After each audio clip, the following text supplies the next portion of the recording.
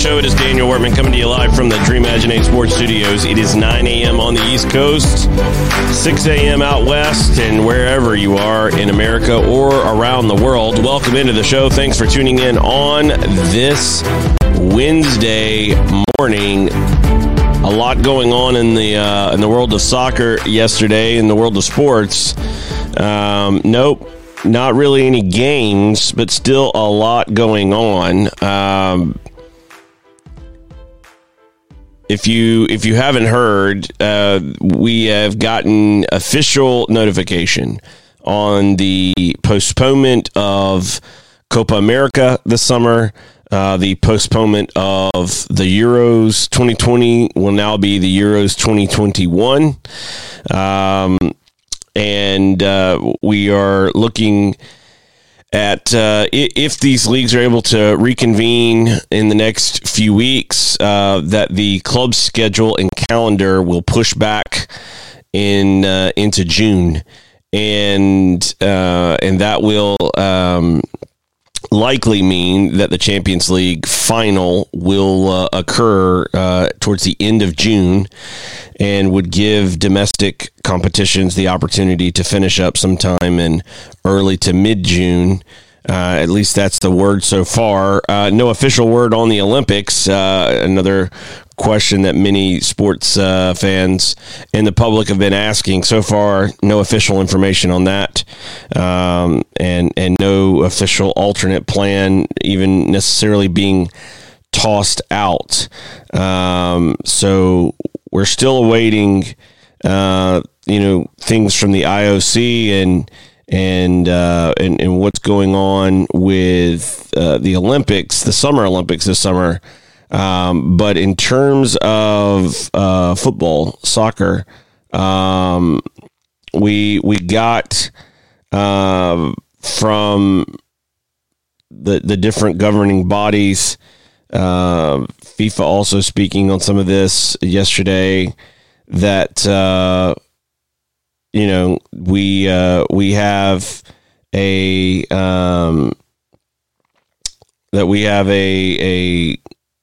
list of places or events that will be delayed over the next few months and will be moved into 2021. So, what we were expecting, and really what I think, was the right call to try to, cram this stuff in. If it had been a week or two, maybe 3, could we find some ways, to try to stay on schedule? Maybe, but this break looks like it's going to be for the football leagues in Europe, or is going to be a little bit longer than they originally forecasted, and giving club competitions the opportunity to extend a little bit, I think was the right call. And just, from a planning standpoint, those who had purchased tickets to Euro 2020, and, this isn't just a European thing. People come from all over the world to take in the Euros outside of the World Cup. It is an incredible competition, and so that and Copa America are the two kind of continental, confederation events that happen that outside of World Cup that are premium, top notch, top level events. And so to go on and postpone both of those events, to me, was an important step and necessary step needed to happen. So we'll continue to monitor the Olympics, but those two events, Copa America, Euros 2020, now taking place in 2021. In other news, I mentioned yesterday at the end of the show that we were going to be doing a special. This is a live special. This is taking place tomorrow night this special, and we're going to take a look at where we are in American soccer. We've had some things that have been going on recently in terms of the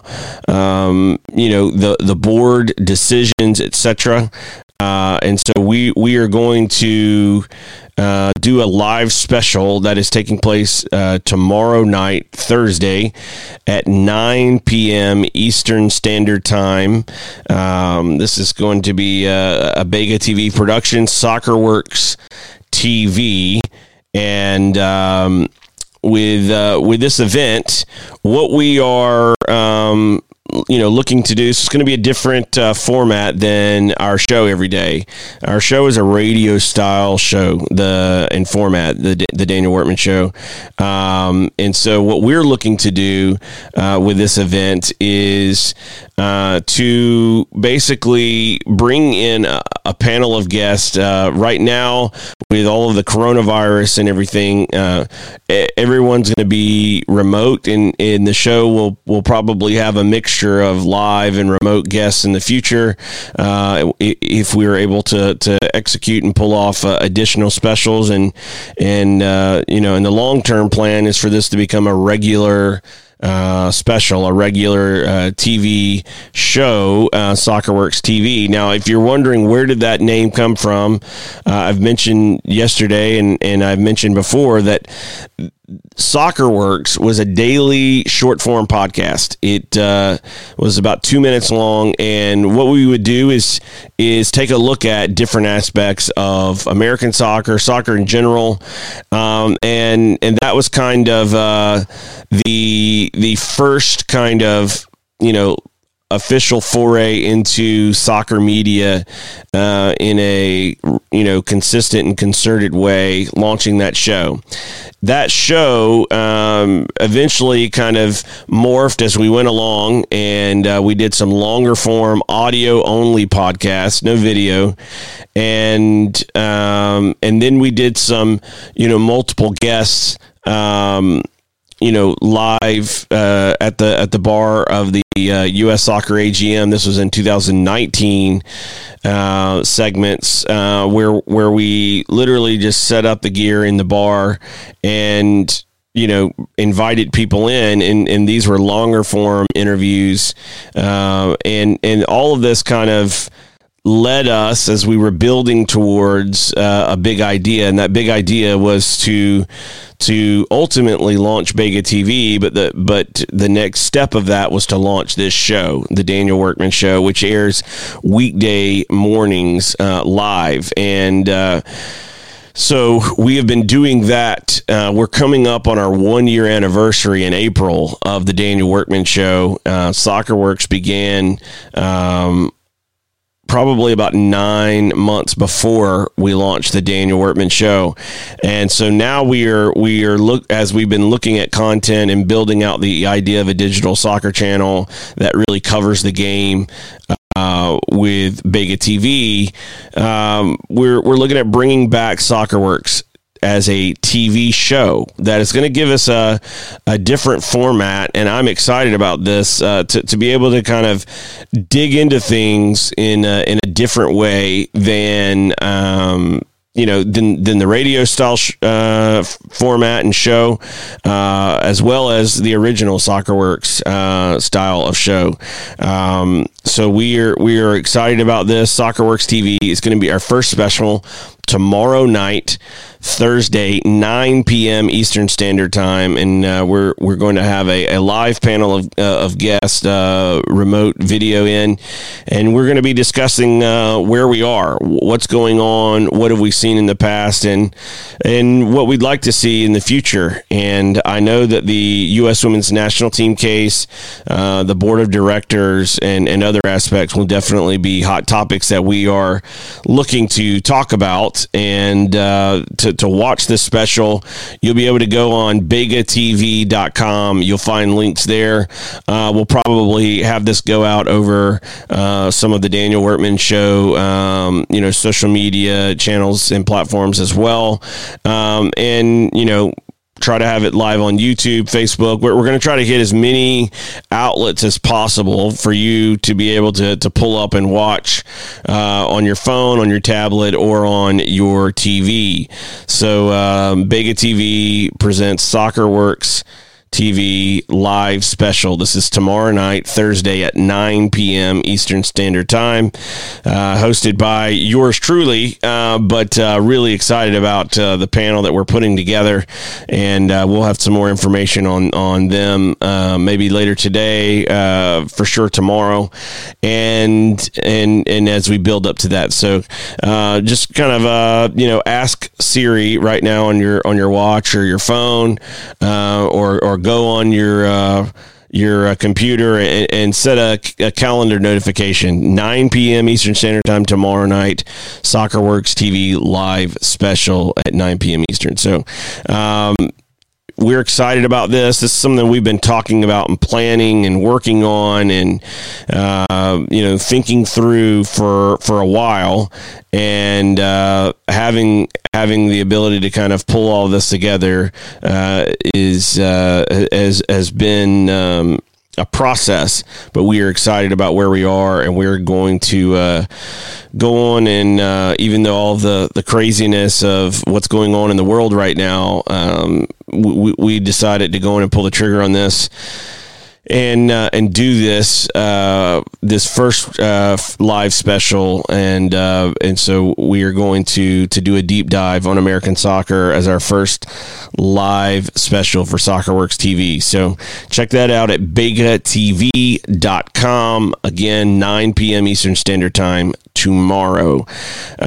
Speaking of setting your watch or making a note,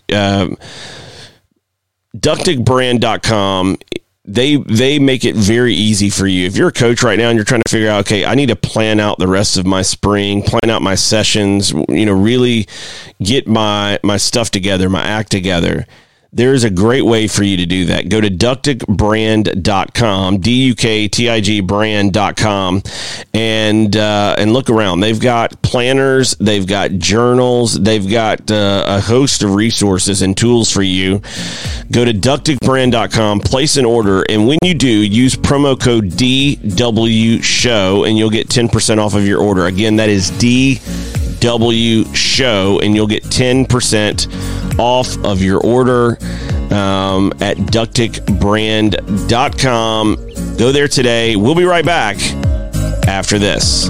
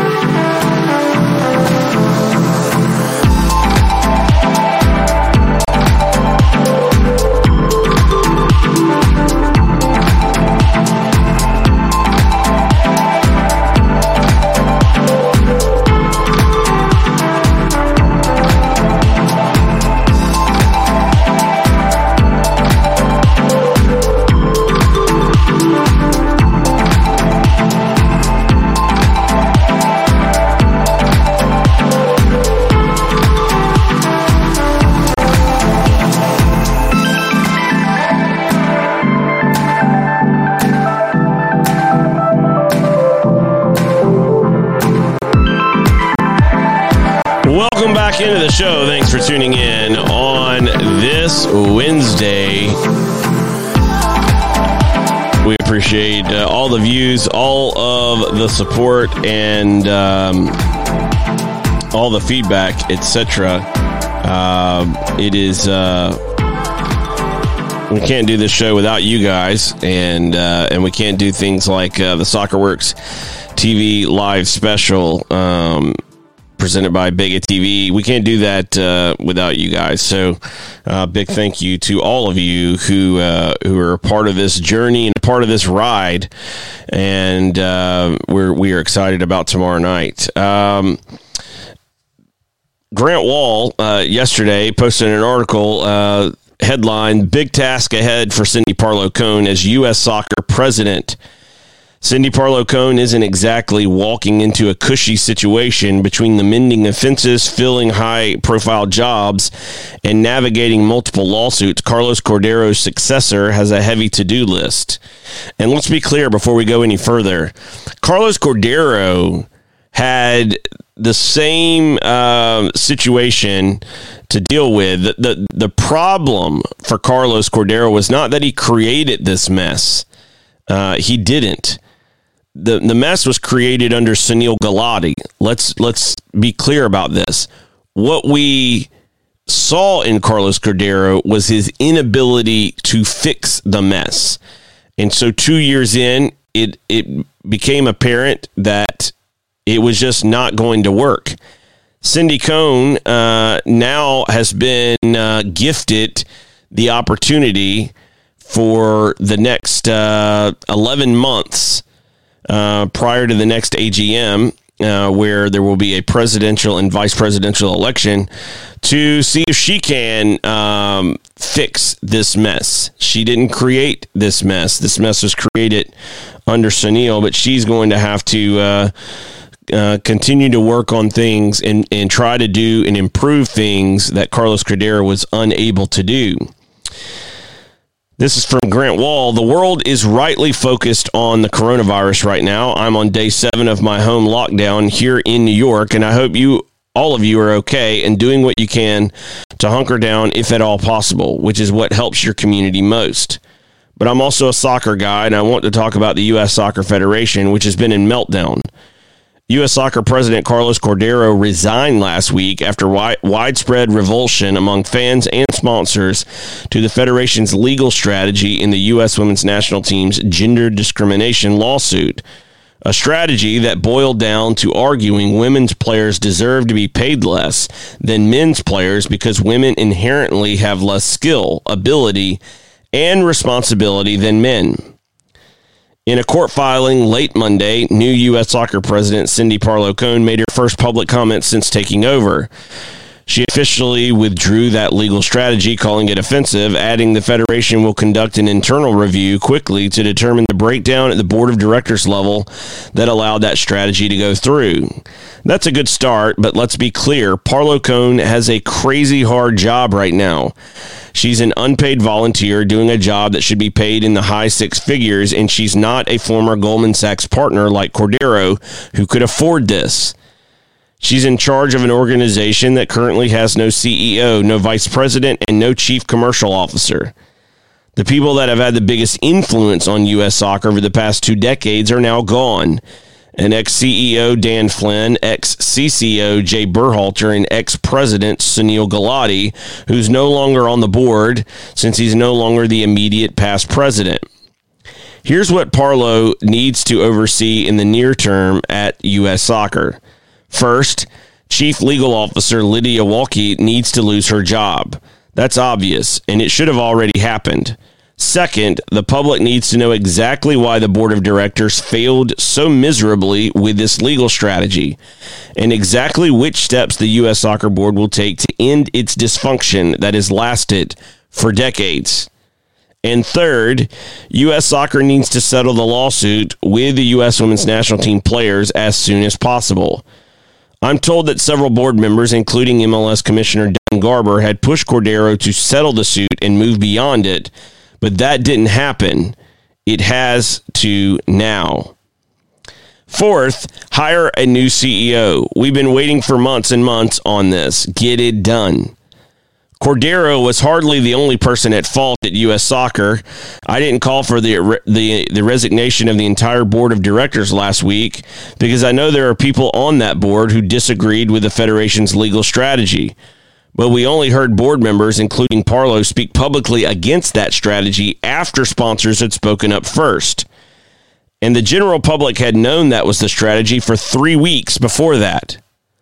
Key points. This actually goes beyond the 3 weeks. This goes back much further than that. But the board has had ample opportunity and time and ability not only to know but to express these views. This is just my view on this.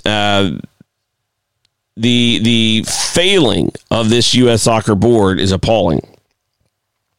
In times of crisis, leadership is crucial. In the case of U.S. Soccer, that has to come from Parlo Cone, and that has to come from the U.S. Soccer Board, which hasn't shown nearly enough so far. Parlo Cone's challenge over the next year will be immense. She has to resolve multiple lawsuits, mend relationships, and restore faith with the U.S. Women's National Team, fans, sponsors, and Federation members. She has to help guide a gutted organization through a complete reconstruction despite having bylaws that make it vulnerable. And she has to do it knowing that there will be an election for president and vice president next February to see who will finish out the term to which Cordero was elected, and another one in 2022. There is an opportunity now for U.S. Soccer to reinvent itself, to bring new leaders in from diverse demographics. But with a World Cup coming here in 2026, there's also a danger that in a power vacuum, the Federation could be vulnerable to a takeover from potentially wealthy interest with an agenda. Think the Cook brothers for soccer. The promotion relegation crowd would say that such an influence already exists with the owners of MLS, who are also the owners of Soccer United Marketing, which goes to show how much division there is out there. Unless strong leadership happens, the next 2 years in U.S. soccer could make the uproar leading up to the 2018 presidential election look tame by comparison. We can only hope. We can only hope that people are paying attention. We can only hope that that we can see real sweeping change, and we'll get back to more of that a little bit later in the show. But joining us now on the show is Jonathan Collura, and he is the founder and owner of Bug Eaters FC, if I can get my mouth to work properly this morning. Jonathan, welcome to the show. How are you today? And welcome in. Good morning. Thanks for having me on. I guess we're doing as well as possible. So with everything going on, and there's a lot going on in the world of soccer. You've got interest in the UK and obviously here in the States. Before we get into some of the stuff with Bug Eaters, what have you been keeping tabs on and learning about the situation going on in the UK with your club there, and what kind of ramifications has this break and the coronavirus and all of that having on the club over there? Well, I think it's interesting to see how the UK is responding versus the United States, and the United States seems to be, a week to 2 weeks ahead of the actions over there in England, and so things over there are locking down. It's a different response. They had the herd mentality, and I think the most important thing there is to shut it down as quickly as possible. From things that we've learned here in the U.S. There are some concerns over there. If you looked at news this week, Barnet, which is a National League club, they basically laid off everybody, cut the staff, put the manager on notice, and there's a lot of uncertainty. I expect to see that with quite a few clubs over there that depend on weekly income to fund the expenses. And so, Barnet is a good club. It's a historic club, and so it's very concerning to see what's going to happen over in England. National League and the non-league didn't shut down at the same time that Football League and Premier League did. And, I think that, in my opinion, that may have been a mistake in putting thousands of people at risk. So it's been interesting to see the different reactions from the governments. Obviously, the difference is also that, we were in season over in England, and here in the U.S., we were not. So that also makes a difference. Yeah, totally. And for, Major League Soccer and the USL, they, were each about a week or two into their seasons, with our calendars here beginning in the spring and running to the fall. And then you've got, obviously, a lot of the regional leagues and lower division amateur leagues that kick off, some in March, some in April, but there's quite a few, as we know, that kick off in May and run into the summer. Switching gears here to the U.S. side of things, you guys, played last year. You're looking to play again this year with Bug Eaters. How is this whole situation affecting your plans and kind of trying to figure out what life might look like as you're speculating as you look ahead towards this summer season? Well, we had a league set to go, and we were finalizing the number of teams. It was going to be 5 to 6. And, then a few weeks ago, we started seeing this coming along. And it was about a week ago that we said we would shut it down. And obviously, we were a little bit ahead of the curve on that. We put out a statement. I put out a statement on Thursday of last week. And immediately, the wave of cancellations came in following about the same time that we did. But I think the most important thing right now is that I fully don't expect to play a 2020 season, and here's why. Omaha has been absolutely devastated by this. The College World Series is the number one event in Omaha. You have the NCAA swimming, and then you have the NCAA tournament. And so I'm hearing that the financial damage to Omaha is up to $150 million just on those events alone.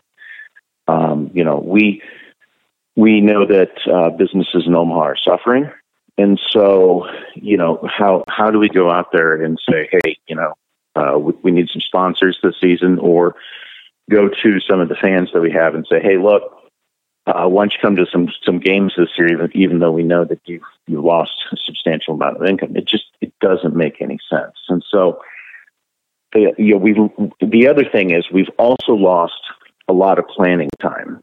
Now is a key time to be preparing for the season, selecting players, tryouts, etc. So I think the one thing that we're fortunate with is that we're dynamic, meaning we can scale up and down quickly. We don't have pro contracts that we're locked into at the moment, where we have to, where we're paying wages without income.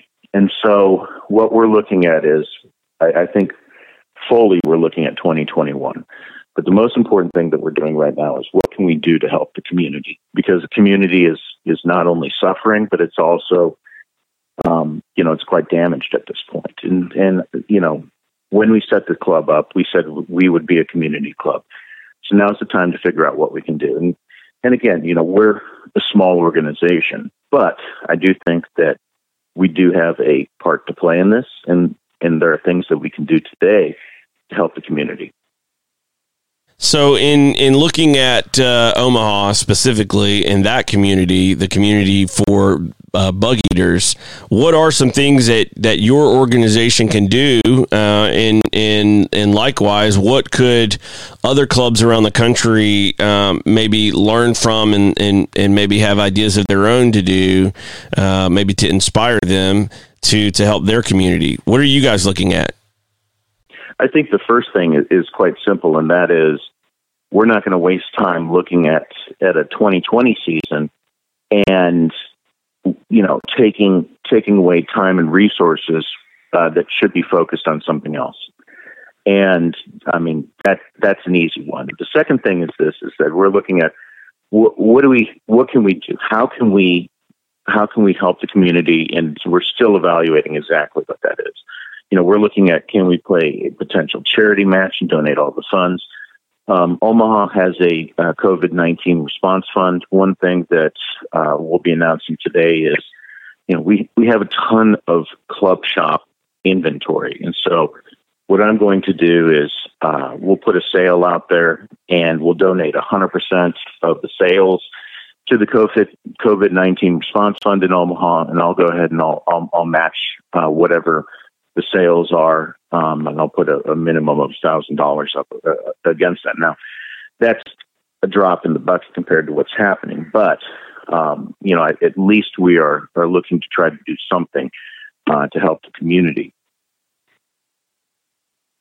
I would also say, in evaluating what you can do, I think as much as it is what can you do as a team, I think it's also what can you do individually.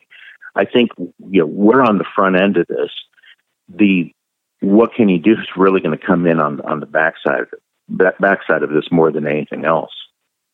And so I'm in constant contact with my team there in Omaha, and we're trying to assess the situation, figure out if there's anything we can do on the backside of this. So when looking at the ramifications for your club and the league that you guys were putting together, have you figured out what kind of impact this is going to have on the other 3, 4, or 5 clubs that were going to be in your league? And what are you hearing from others throughout amateur soccer in terms of their ability to try to execute and play a season this year? I think, within the league itself, I think everybody is kind of on the same page. If we're able to get any type of season together, it's going to be minimal. And I don't think that it would be the right thing to do on the back end of this, given the economic and financial devastation that the nation's facing. What I'm hearing from other teams is quite similar in that, they're waiting for guidance from their leagues. I think we're fortunate in that we're a little bit independent and, we make our own decisions. But, like the Barnett example in England, I think you're going to see a lot of damage. Teams that are being funded by entrepreneurs, I can tell you firsthand that those business situations have completely changed within the span of about a week to 2 weeks. And, the funding may not be there anymore. So we may see a lot of teams, cease to exist and go away. And, not just here, but globally. And further, I think the most important thing is let's focus on the concern for the health of the employees, the staff, the volunteers, and the players, and their families at the moment. And it's very concerning. And so, what I'm hearing nationally is a similar situation. A lot of people do want to play this season, but I think right now, soccer needs to be put on pause, and we need to focus on this situation and see what happens there, and then look at building the season. I was actually talking to somebody who has a team in the NPSL, and they're in a similar situation in that now are the key months for planning the season. They don't know if they can, get a season off the ground, and as an entrepreneur, they've suffered significant damage to their business. It is a wild time that we live in when, with everything going on right now. as someone who has worked in various levels of the game, involvement in different places, not just between the UK and Buck Eaters, but throughout American soccer as well, what are some lessons that clubs can learn in this moment about sustainability, longevity, figuring out how to really build a solid financial footing so that a situation like this isn't as catastrophic as it looks to be for some organizations? I think it starts with this is the game in the U.S. is not one size fits all, and look, you can do it too. I've been outspoken against those types of things. If you're going to get into the game, you need to be able to do it right, and you need to be able to fund it. And I've been a proponent of sustainability, and when I say sustainability, I mean exactly that. You know, at the end of the season, you have enough cash to pay all of your bills. And that's how we built Bug Eaters, and that's why Bug Eaters is dynamic and will continue regardless of the situation. It's also tying in, and I think one thing that you have to tie into this is the people as well. And you have to be able to build a team of people who are committed to that same cause. And I'm very fortunate that I have a fantastic team that's committed to that same cause. I think the challenge is when you look at this two different ways. Number one is, the people who are in this to make a buck. I got some bad news. There's no money to be made. There won't be, there hasn't been, and those who have jumped in and attempt to make a quick buck are going to feel the consequences of this. And it's unfortunate that people will suffer because of that. But the second thing is when you are building sustainability, you need to do it slowly, you need to get the community backing, and you need to focus. And so, the situation that we're in is unprecedented. I know that's, people keep saying that. But how do you avoid this situation? You raise the standards. You raise the standards and you make sure that the business model is one that's beneficial. These pay for play leagues, I'm concerned, are going to try to push a season too early because they survive on fees. And we need to evaluate that. And I would hope that most of the leagues not only look at the fee income, but look at the communities and the structure of the teams within them and say, is this a business model that's sustainable going forward? I know that the system has been expanding, and I know that, we kind of got to a critical mass with clubs here in the U.S. And, this comes at a time when you have pro clubs going into communities with well-established teams. And I think there's going to be some fallout and some washout in this situation. So, from a financial standpoint, Bug Eaters are fine because we're able to scale up and scale down. We are not based on building valuation. We're not based on turning a buck. And so that's why, sponsors for this season, any funds we received, we've returned. Those businesses need that money. And we're not going to try to push a season. And if we do have any matches, we won't be charging admission because, the fan base and the community that we have is absolutely suffering. And that's where I really think there are two different business models. And we're going to see a big impact to the one that's based on valuation, and also the one where they've jumped in and they've been losing money, but won't be able to do so anymore. In terms of standards, I want to go back to this for just a moment and walk through with you an experience I had about a week and a half ago I was in California to cover the inaugural opening night for San Diego Loyal, the team partly owned by Landon Donovan and coached by Landon. And they were facing Eric Winalda's Las Vegas Lights. They're in San Diego. And this is USL Championship. This is in the U.S. soccer ecosphere. This is sanctioned as a Division II league, the USL Championship. And in terms of the stadium and the environment and the operations, everything was, top notch. I mean, to me, as good as you could expect to get in that environment. And it was a college stadium, the University of San Diego.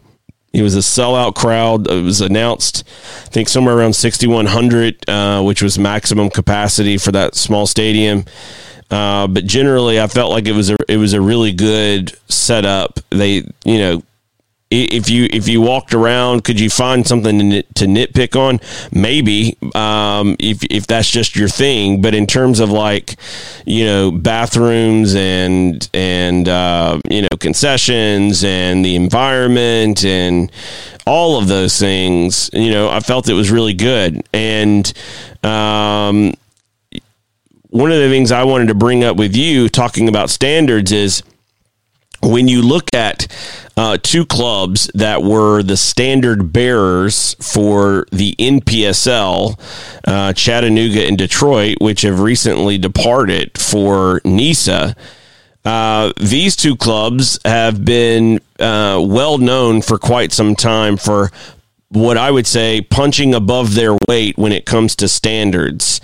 The league itself doesn't have a league-wide standard to the level of what Detroit and Chattanooga upheld internally for themselves. But if you went to a Chattanooga match, having gone to a Chattanooga match versus a San Diego match, very similar in the execution of the match day environment and experience.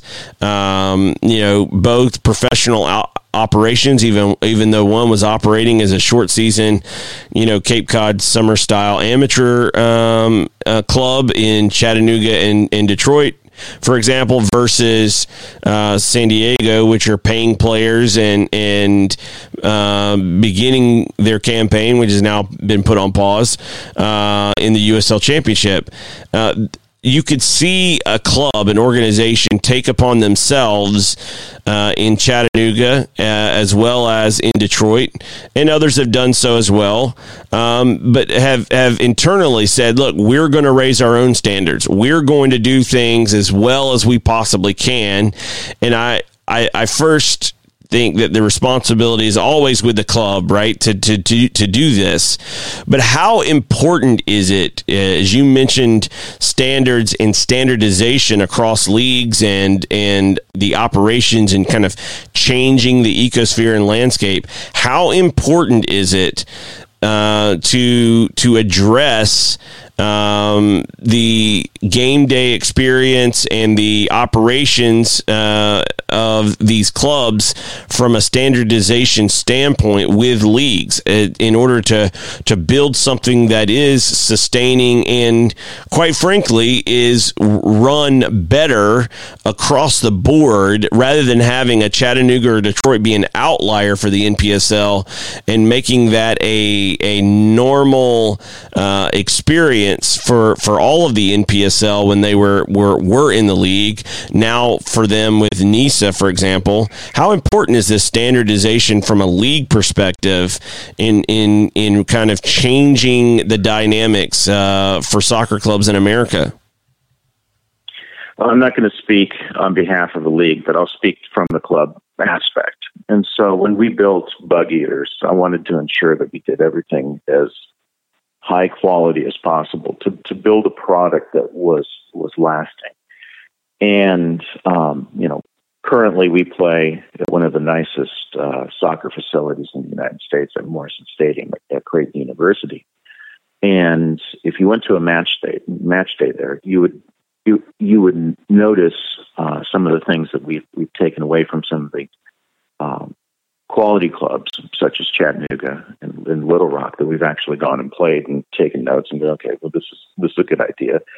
And I think, to answer your question, the standardization and getting standards, it's absolutely vital to the success of the game in the United States. We had a player last season who went away to play for another team here in the U.S. Because of the league, the image of that league. And they came back to us and they said it was absolutely nothing like the experience that they get with us. I think that for the United States to really help develop talent, and you need to have quality. You need to have quality training facilities. You need to have quality stadium and quality stadium operations. And anybody, I would say these communities have those types of facilities. We're very fortunate in the United States that most communities have those. And so it's, again, connecting with your community. How do you get access to this? Well, you have to be connected in the community, know the community, and show them that your intent is to help development, not to say, I'm going to use this and then I'm going to go use this facility and then ultimately go pro. And that's not going to work. And I think one thing coming out of this is that what I've been saying, which is, a quality program, you don't have to have the pro label to be a quality program. And I get that people want the extended season. That's not what I'm talking about here. I'm talking about the team itself, the fan experience, and that's one thing you touched on, which I'm absolutely a big proponent of. If somebody comes to a Bug Eaters game and they leave, what do they say? Did they feel that it was a pro match day?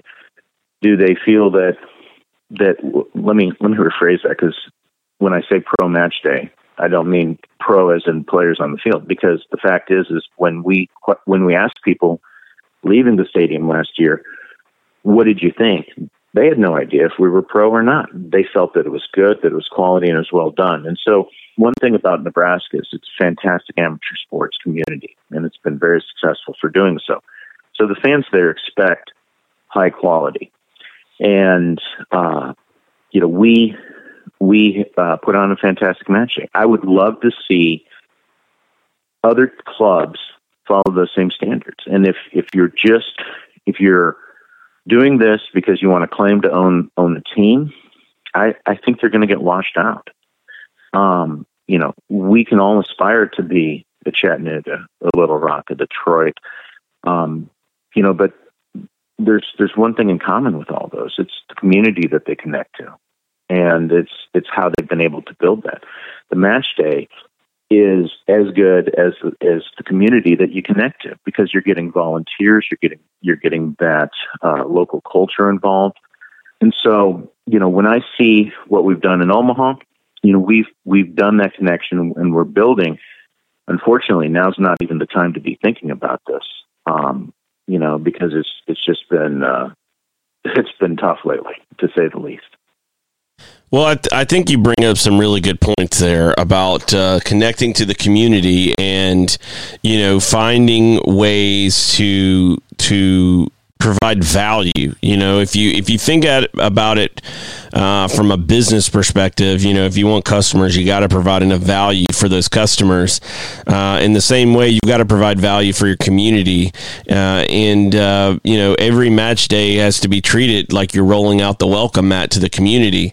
And you want them to leave not knowing whether those players were professional or amateur, from the standpoint of the overall experience outside the lines, from the stadium experience, food and concessions, the greeters, the staff. I mean, all of it. You want that to feel top notch, and that's really the point I was making about what I observed in San Diego versus what I've observed at like, for example, a Chattanooga match, where even though Chattanooga was operating in U.S. Soccer's eyes as an amateur organization, situation, they were putting on a professional match day experience, which, to your point, as we are well know, that Chattanooga was much more than just amateur players. They were really good about connecting with their community and their city, and I think because of that was tested by the USL and the whole Chattanooga Red Wolves situation, and in Chattanooga FC have come out on the other end stronger and have been able to last, where I think many clubs would not have. And this was a very, very to me important test to that hypothesis, and Chattanooga to me have succeeded in being able to build on that, and clubs like yours with Bug Eaters continuing to elevate standards internally are necessary. I've had this conversation with so many clubs across this country who will talk about, well, we they'll look at this league, or they'll look at this club, or they'll look at this thing, and one day, or I would love to, and for me it gets down to, like, you've got to start to do, even if it's small things, you've got to start to execute, you've got to start to build, and I know that yourself and others that are in the game are always willing to share ideas and help out and provide advice. And I think it's important that clubs seek out that advice and try to execute, because the system is healthier and better over the long run if we are able to have these clubs elevate their standards internally, not wait on a league or a federation to do it. We obviously know the federation's incapable at this point of doing it anyway. So, I just think it's an important point, and in light of where we are with all of the coronavirus stuff and league cancellations, clubs going on hiatus, etc., now's a good time to do some internal review, some introspection. Who are we as a club? How do we connect to our community? How can we be a resource during these difficult times? How can we get better for the community over the long run? And I think if we all take some time to do that, both in our personal lives and our businesses, but also as soccer clubs, I think we'll be better for it. So, look, Jonathan, thanks for joining the show today. Thanks for coming on and kind of sharing your thoughts. How can people participate in your Bug Eaters charity campaign that you're doing that you mentioned earlier in the show? Well, we're going to put out a statement today that basically states, what we're doing. And like I said, now's not the time to be focusing on Bug Eaters. What we can do is such a small thing, but we feel that it's absolutely important to focus on the community. So if they buy something from the club shop, that money's going straight to the Omaha COVID-19 response. And the one thing I would say is that we are in a very fortunate position because we are connected to the community, and we are focusing on them at this point. If anybody has any questions, please feel free to contact me. I'd be happy to give you ideas. But every club that you mentioned that's successful, they had one thing in common. That is, they were focused on the community. And I'm not talking about some out of state owners showing up saying that they are authentic and they're going to focus on the community because they're there to make a buck off of them. I'm talking about somebody who's a local leader, somebody who's locally involved and wants to focus on that community. Now's the time to step up and do it. And I would say, soccer's secondary to everything that's going on, not even probably secondary. We've got to focus on the issue we have at hand, and teams need to be thinking about what they can do to help that community.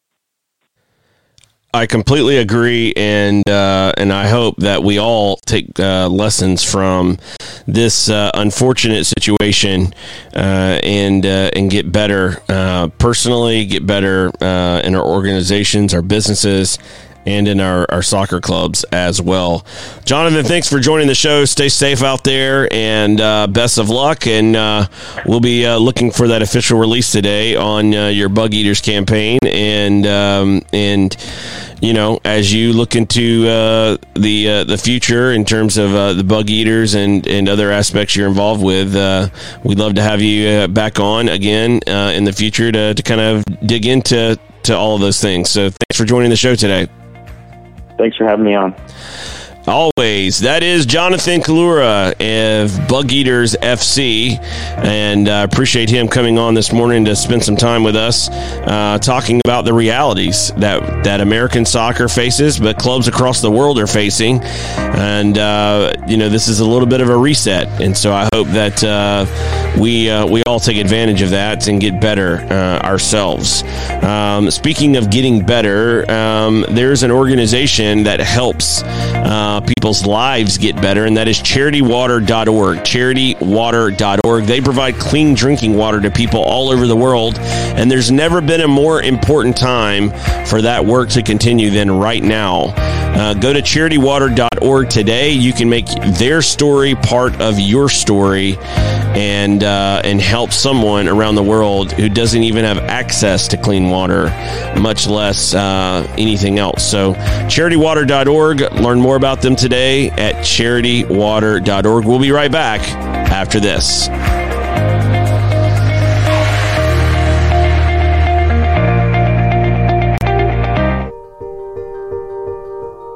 No one, no man, no woman, no child should ever have to drink green water with bugs, with algae, with disease in it.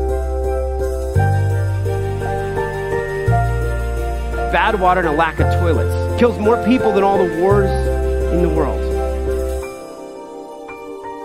We know how to bring clean drinking water right now to every single person on earth.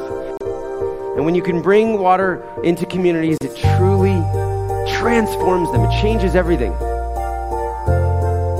Or you could know that you'd made a difference. You could know that you had truly impacted the life of a family, of a community, of a region. There was either clean water or there wasn't. We believe in a world where every single person has clean and safe water to drink, and we will continue fighting until that happens.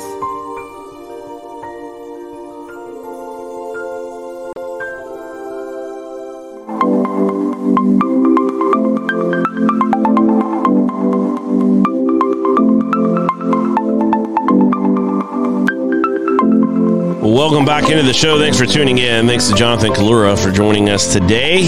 And, you know, there's some grim realities out there for clubs across the world. And it's important that we keep those in mind during these times. Obviously, there are much more important things going on in terms of the coronavirus and public health and safety. But it is an important reality to remember. And I think all of us can learn from this unfortunate situation and get better in our own lives, get better as businesses and organizations, as I mentioned, but also our soccer ecosystems and our clubs, our internal club operations, finding ways to be sustainable and better at what we do, I think has never been more important than today, and taking advantage of those lessons. One point I want to get back to before Jonathan joined the show, we were talking a little bit about what Grant Wall had written and talking about Cindy Cohn coming in as president and in some of the continued changes that were necessary. Meg Linehan for The Athletic also had an article up yesterday. New USSF president changes course in equal pay court filings after public backlash. And she did a good review, and there's a couple points that really stood out to me in regards to this situation. And that was that, as she pointed out, that Cindy Cohn's basically plan in her first kind of statement as part of this whole release of an updated legal filing had 3 steps. 2 of them they had already taken. So, those first 2 steps were removing the offensive language and transitioning to Latham and Watkins. And so those 2 steps they had already taken and had already begun and achieved. The final step was performing a comprehensive review of, quote, our internal processes to better understand how this breakdown occurred and how it can be avoided in the future. It's important to note and to point out here, as Meg Linehan points out, that review only pertains to the internal process which allowed the Federation's attorneys from Seaforth Shaw to file on March 9th with an argument that suggested the U.S. women's national team do not perform equal work because of their strength and skills relative to men. That this internal review is not as Linehan points out here, does not point to a widespread sweeping review. It is simply a targeted review of how we got here. Now, this is not going to fix the problems that we know have been plaguing the board for a very long time. Another point that Linehan pointed out here is that those who spoke up, including Cindy Cohn, called them an error. This was Cindy Cohn's statement when she went public with her views on this situation. She called them an error, but again, Meg Linehan points out they were only a conclusion of months of legal strategy that can be traced back to December 2019 depositions of U.S. women's national team players. So, looking at all of this, the facts don't add up in a favorable way thus far for Cindy Cohn taking the widespread and sweeping actions that need to take place. If you're going to lay out a 3-step plan and your plan is simply to change the law firm that handled this and to remove the incendiary language as well as call for a review of how this language got in there in the first place, that's not enough.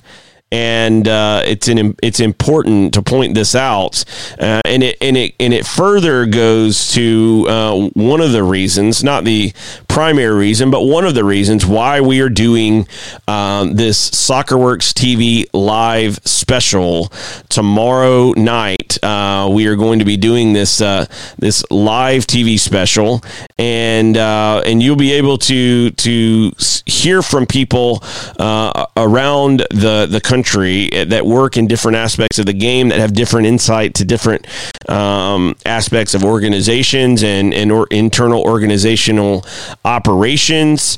And so this is an event, this live special, SoccerWorks TV, tomorrow night at 9 p.m. Eastern Standard Time. And you'll be able to find that on begatv.com, begatv.com. And we'll have it across a variety of platforms, and it'll be available to you free. This is not a paid live special. It's not anything that you've got to worry about from that standpoint. You'll be able to keep track of this and watch this and follow along, and we're hoping to have the ability and opportunity for feedback and Q&A and get almost kind of a town hall type of feel to the event as much as we possibly can. And so stay tuned for details on that. That we'll have some more of that information out tomorrow. But but this event is taking place tomorrow night, 9 p.m. Eastern Standard Time. Our SoccerWorks TV live special, and it's something that we are really excited about, and hope that you'll be able to mark this on your calendars to take advantage of the content that we're able to put together here. And we are going to get into some of this stuff with the board of directors and U.S. Soccer as well. So that is tomorrow night at 9 p.m. Eastern Standard Time. Our SoccerWorks TV. This is our first live special on this new version of SoccerWorks, and we're hoping to eventually turn this into a regular TV show, and we're working on some details, surrounding that. But for now, this will be our first live special, and we look forward to bringing that to you tomorrow night. So stay tuned for that. Mark your calendars. We hope to have you join in and watch this special as we dig into American soccer, where we are, where we've been, and ultimately where we need to go. Thanks for watching the show today. As always, you can watch on Facebook.com/WRKMN. You can also watch on BegaTV.com and Twitter and other places. Thanks for watching, as always. We appreciate the support. DMs are open on Twitter or Instagram. If you need to send me anything, feel free to do so. We'll see everyone again tomorrow.